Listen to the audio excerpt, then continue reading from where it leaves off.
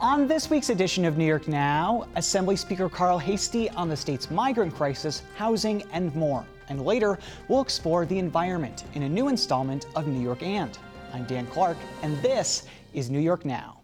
Today, the Senate majority will pass legislation. I will fight like hell for you every single day, like I've always done and always will. Passing these bills on the floor, making yet another stand. Welcome to this week's edition of New York Now. I'm Dan Clark. New York Governor Kathy Hochul is now playing offense on New York's influx of asylum seekers. Up until this week, Hochul's strategy on the crisis had mostly been reactive, trying to respond as problems popped up. And there have been many of them since this all started. It was just 1 year ago this month that Republican governors started busing migrants seeking asylum from their states up to New York City. And before they arrived, city and state officials had no idea they were coming. So when they started to show up, New York City Mayor Eric Adams and city officials quickly scrambled to find them housing, food, and other basic needs. But 1 year later, the situation has exploded. Since that first busload, more than 100,000 people seeking asylum have arrived in New York. And the state has asked the federal government for help, which has not happened. So this week, Governor Kathy Hochul sent a letter to President Biden basically saying that his administration needs to step up and help the state with this situation.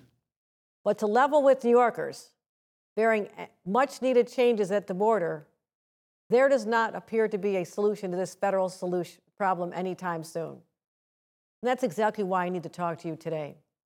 This crisis originated with the federal government, and it must be resolved through the federal government. Now, since this crisis started, the federal government has pretty much stayed out of it. Both the governor and the mayor have been to Washington to push the issue with little success. And so has Assembly Speaker Carl Heastie, a Democrat from the Bronx. We spoke this week about the asylum seekers, the state's housing crisis, and more.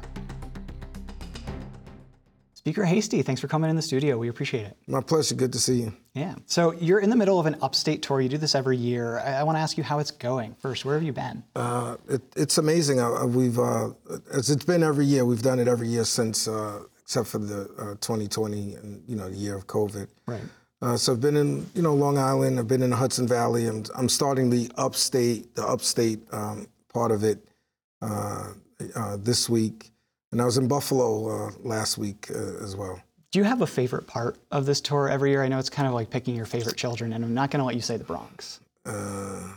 Listen, the New York is a beautiful state, and it just has, it seems like each part of the state has its own, I'd say beauty. But if you ask me, what was the part of the state that struck me the most, it was probably Ithaca with the Gorges. Yeah. The Gorges, I think, was the place that struck me as the most stunning part of. But this is a beautiful, beautiful state. Yeah, I can't get enough of it. I love going to the Adirondacks myself. I mean, that kind of wherever there's water, I love to be there. So I can see why Ithaca would be great. So when you're out talking to people, what do people tell you? Because they know the Assembly Speaker is visiting their area. You're primarily, I think, meeting with the electeds and some leaders from those areas, but what are you hearing on this tour? I mean, it's always I say it's dealer's choice. The members decide what they'd like me to see, what maybe we could be helpful with. Infrastructure issues, of course, opportunities for the children. We was in Buffalo last week trying to assist with Boys and Girls Club of America. So it's really bread and butter, I'd say, core issues that families are going through. And the idea of this tour is to kind of take all of this and kind of put it into action in the next legislative session, is what I'm assuming. Yeah, well, I'd say two things. One, because sometimes there's local issues that maybe the assembly members said we may need some immediate help, but then it also allows us to do long-term planning on things that we can focus on in the following year. And I remember when the first year I did the tour, I was in. It was Robin Schimmel's district, but it's Assemblyman Conrad now, and he had pointed to these two large smokestacks that were from a plant that was no longer in service. And then when he brought it up in conference, I had a visual to remember how we were trying to figure out what to do to help communities who had lost, big time, property taxpayers in these businesses. So it does give me a visual that I now know what the member is referencing. I think the big issue in the news cycle right now, at least, is the influx of asylum seekers into the state. What are you hearing from your members on this tour about that? Is everybody pretty concerned about that, or are there other conversations happening about moving parts there? Well, I think as always, immigration, asylum seekers, the migrant crisis is a federal issue. But I think people also have to understand how we got here. I do believe it was a coordinated effort from Republican governors to overwhelm Democratic cities and Democratic states.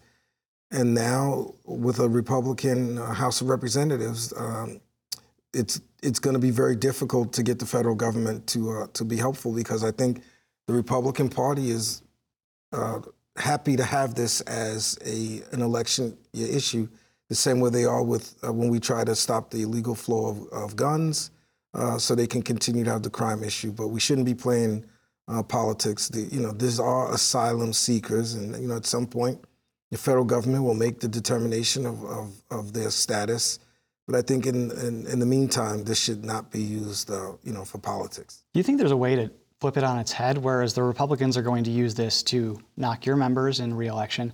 Is there a way for you to turn it and say, we are the party that's helping them, and make a positive impact for voters to Well, that's what we've been trying to do. We're trying to handle a difficult situation. But as I've been telling people, the federal government can write big checks. The state can write small checks. So we will continue to do what we can, but we do need help from the federal government. But if, the Republican House, they don't want to send help because they want to keep this alive as a political issue. How present does this feel to you right now, Sirius, outside of the legislative session? There's not much that you can really do as a legislature unless you were to gavel into session and do something, but I don't really know what you would be able to do to kind of coordinate things differently. Do you see any options there? I think that the issues at hand is being, where can we house the asylum seekers? I think that issue. And also, the other issue that we're still hoping is recently, my last conversation with Chuck Schumer, trying to allow the asylum seekers to work. Yeah. Businesses all across the state are asking for it.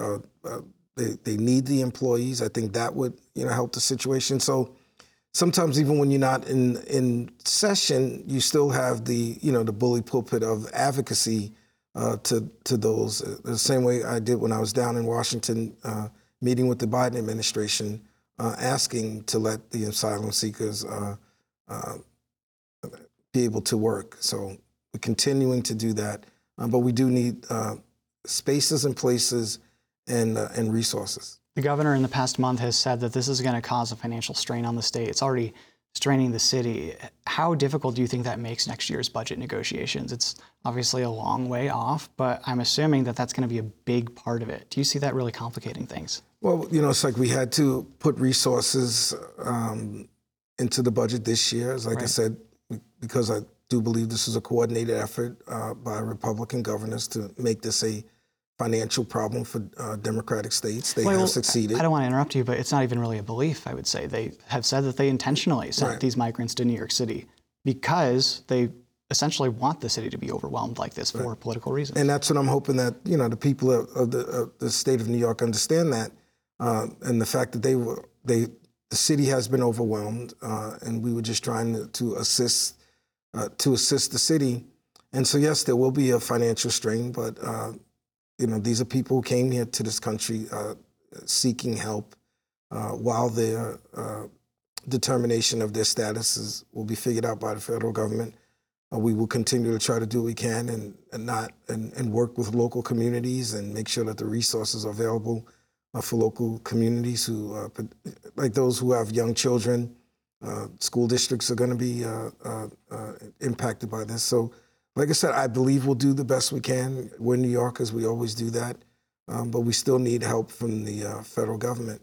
And, unfortunately, we may not get that help until if the politics of Washington changes, because I don't believe that it's in any interest of the Republican House to assist any of the Democratic states in handling the financial crisis of asylum seekers. Right. I think an issue like this is like a whole ticket issue. I don't think it's something that any member of your party can kind of get away from in the next election. That being said, it's an election year next year, obviously. You'll have the legislative session. We kind of see two different scenarios in election years. Either it's a really boring session or it's a really exciting session because you want to pump things up and, have things to campaign on. Do you see that as next year being a more boring or exciting? I think between housing and the influx of asylum seekers, you have plenty to do, but is there any way that you want to play it to give your members the best advantage? Well, I don't know if when we do a budget, we always try to do the right thing by the people of the state of New York. It's not about the politics. There's a time for campaigns and a time for politics, but the housing crisis is a crisis. But I think that everyone who's interested in an outcome, I think there has to be compromise. Nowhere in government does anyone get everything they want, how they want it. And I just think that both sides, we're going to have to figure out a way, because if people just want to stand in their neutral corners, this crisis will continue. So I do think we need to do all we can to build more housing, including encouraging home ownership so people can have generational wealth. But I also think that we have to protect tenants as well. People are leaving the state of New York because it is too expensive to be here. Right. And even the governor's plan that wanted to build 800,000 units of housing over 10 years, that doesn't help, the tenant right now who may be struggling to afford the high cost of rent. The number of African Americans that have left are alarming because they don't want to pay these high rents for such a small square footage of a place when other states are, welcoming them with open arms. It reminds me of the story in the New York Times about the family who turned their living room into a bedroom for their 3 children, and they moved now, I believe, to Atlanta, and they have a huge space in a yard for their children. So if we don't start to arrest this problem, it's only going to continue to exacerbate. Yeah, I don't understand how anybody affords rent in New York City. I mean, up here, my rent is challenging too. My landlord, good guy, hasn't raised it in 5 years, thank goodness. That's not the case down in New York City. You see people having their rents raised by $700. And how are you supposed to pay that? You have to get another job. It's unsustainable. On the housing conversation, have you made any progress there between the Senate and the governor? Have you had any conversations since session, or? No, I'd say we have macro discussions. We haven't had any discussions, I'd say, on the minutia. But if you ask me, what are the 2 big linchpins that has to happen, is I think there has to be an acknowledgement that we do have to have some form of an incentive-based housing program, but it also has to be coupled with tenant protection. So I think when those 2 things come together, I think you'll start to see, I'd say, movement. And then I'd say in the suburbs, as I've toured the state as well, many of the local communities have just said they understand they have to do their share. They just want to have a participation in dealing with having the housing done. And that's when I was in Westchester and Long Island. Yeah, it's a really interesting issue. I mean, housing is something that I hadn't really thought too much about before last year when the governor made the big push.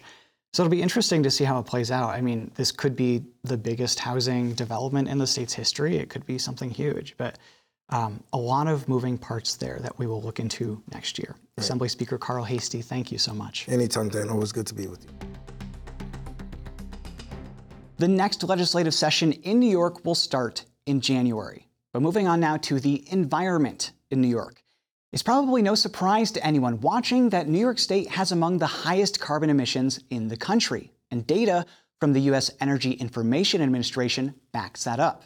When compared to other states, New York ranks 9th highest in carbon emissions as of 2 years ago, when 156 million metric tons of CO2 were emitted by New Yorkers. That was about 3% of the entire country's emissions. But the numbers change in a good way when we break it down by population. When you look at average carbon emissions per person in New York ranks dead last. meaning we're the lowest emitters per capita in the country. And when it comes to the environment, in New York, there's a lot to think about. So this week, we're going to break down the state's top environmental policies and more in a new edition of our Civic series, New York and. Welcome to New York and the Environment. I'm your host, Raga Justin. Us New Yorkers are truly blessed to live in such a geographically diverse state. From the coastlines of the Great Lakes to the beautiful mountain ranges of the Adirondacks and Catskills, our state is a haven for folks who enjoy spending time outdoors. But you don't have to be an outdoorsy person to be concerned about what happens to our environment. You might look at news stories of industrial pollution, wildfire smog, and flooding and think to yourself, that seems bad. In New York specifically, climate change could spell trouble for the folks who live along coastlines and waterways, of which there are plenty. And outside of climate issues, there have been plenty of stories on the discovery of contaminants in our air and water, like PFAS. These are monumental and existential challenges we face. But we can rise to the occasion to take them on, and New York has a unique opportunity to be a role model for other states' environmental initiatives. In this episode, we'll take a look at how our state government regulates forces that impact the environment. We'll also go over some of the state's new environmental laws and how they were pioneered by advocates and voters. Let's start with New York's Department of Environmental Conservation, which is the main environmental regulatory body in the state. It was formed back in 1970, following the big environmental movement of the 60s, during which there was a nationwide push for stronger environmental protections. If you think back to our episode on state government, we talked about state agencies being part of New York's executive branch. Each department has its own area of focus and exists to implement and enforce laws passed by the legislative branch. The DEC oversees environmental laws and issues related to pollution and human health. Right now, the DEC is focused on implementing New York's landmark environmental law, the Climate Leadership and Community Protection Act that passed in 2019. This is an incredibly broad and ambitious climate law, with a long list of goals. But here are some of the most prominent. 70% of the state's electricity is to be powered by renewable energy by 2030, with zero emissions from our electric grid by 2040, and an overall 85% reduction of greenhouse gas emissions by 2050. The DEC is currently working with NYSERDA, one of the state's energy agencies, on how to implement the law in order to achieve these goals. One of the major ways they plan to achieve them is through a cap and invest program. What that means is that there would be a gradually decreasing cap on the permitted amount of greenhouse gas emissions in the state. And during this time, companies would pay for the emissions they create. This money would then be used to fund other environmental programs and initiatives in the state, with a particular focus on disadvantaged communities. But the Climate Leadership Act is not the only thing on the DEC's plate, and we spoke with Commissioner Basil Seggos to learn more. We're also very busy protecting the state's water resources. Obviously, we are a water-rich state, and all of our cities and towns are built on the waterfront for the most part. Our infrastructure has been in decay for many decades, and really, since 2017, we've been putting an emphasis on rebuilding sewer lines, water lines, protecting watersheds, and all of that is ultimately to protect human health and allow the state to prosper and to thrive for many decades to come. And then, of course, I think what many New Yorkers feel and certainly are aware of is occasionally contamination. We spend about $100 million a year remediating contamination around the state. We also have a very robust brownfields program, which allows for developers to redevelop property for commercial or residential industrial purposes while doing a cleanup to our stringent standards. So it's really our effort to address the toxic legacy of the last 100 years. Up next, we're going to look at two major environmental ballot initiatives that were recently voted in by New Yorkers. The Green Amendment and the Environmental Bond Act are two recently established laws that could have a major impact on New York's environment. Both of these laws were ballot initiatives, meaning that they had to be approved by voters in order to go into effect. Any amendments made to New York State Constitution have to be approved by the people. The Green Amendment was approved by voters in 2021. The language of the amendment is simple. It declares that each person has a right to clean air, clean water, and a healthful environment. That's it, just one sentence long. We spoke with Elizabeth Moran of Earth Justice about the creation of this amendment. The idea with this was to provide the public with a new legal tool to protect their communities from pollution.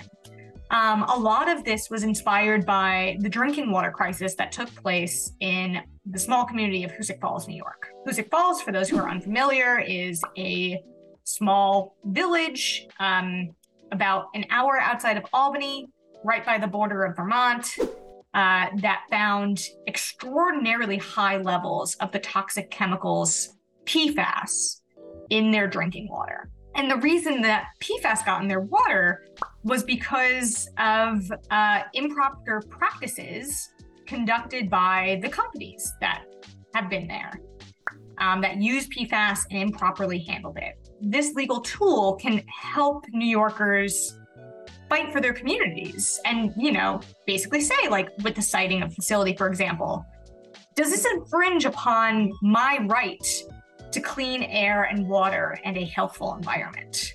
The simplicity and brevity of this constitutional right means that New York's court system will likely take some time to interpret its full breadth and application, so keep your eyes peeled for that.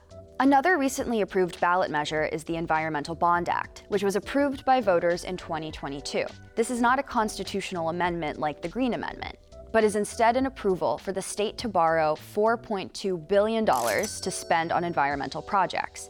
These projects will focus on improving climate resiliency, mitigating pollution, improving water infrastructure, and more. These new environmental laws are significant beyond just their potential impact. Because they passed as ballot initiatives, we can see that the strong majority of New Yorkers have a desire to take care of our natural resources. Politicians aren't the only ones contributing to environmental law. Voters made their mandate loud and clear. It also took the work of many advocacy groups to get laws like these on the books. We spoke with Elizabeth Moran about what her environmental advocacy work entails. There's a lot of different ways to do advocacy. I work with colleagues at my organization, and they are primarily litigators. So they are conducting advocacy by working with clients in communities being impacted by an environmental harm and fighting for them in the courtroom. I have partners at other organizations that are community organizers, and they are also working with communities that are impacted by environmental injustices, or working alongside people who really just want to see stronger and better action on climate and other environmental protections. The other piece of the equation is people who are pounding the halls of Albany. And that's a big part of the work that I do. So I work with, different partners and community groups where we strategize together to influence lawmakers to pass policies we need. All these different ways of doing advocacy hit different pressure points within government. Environmental groups are not the only groups looking to have their voice heard on environmental and energy legislation.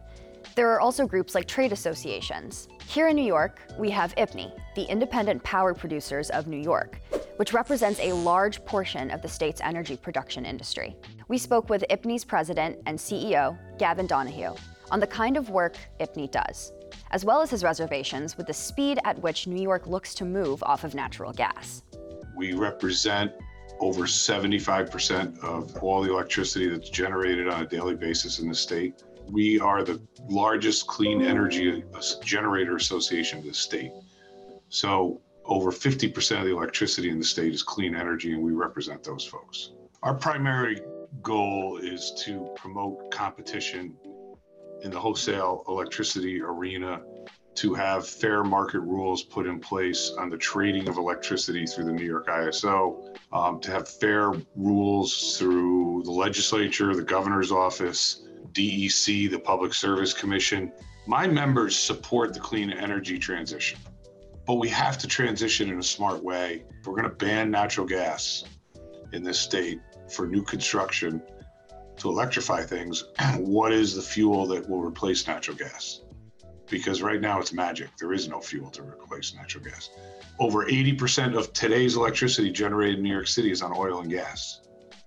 So what is going to replace that in 16 short years is something that does keep me up at night and makes me think about. What do you think about New York's climate and energy goals? Whatever your thoughts are, there are likely advocacy groups, associations, and officials who share the same thoughts on what actions New York should take. Adding your voice to the conversation is how real change is made possible. The laws, organizations, and government bodies we covered in this episode will not solve climate change alone. We are simply one state within a country, within a global community. But think back to what caused the formation of the DEC and what caused the implementation of laws like the Green Amendment. These happened because there was a mandate from the people. In this sense, you are the ones driving New York to take action. There's going to be hard work and tough times ahead, but we can look at the steps we're taking together as inspiration that a brighter future is in fact possible. That's all for today. Keep learning, and I'll see y'all later. And we are out of time for this week. Thanks for watching this week's New York Now. Have a great week and be well.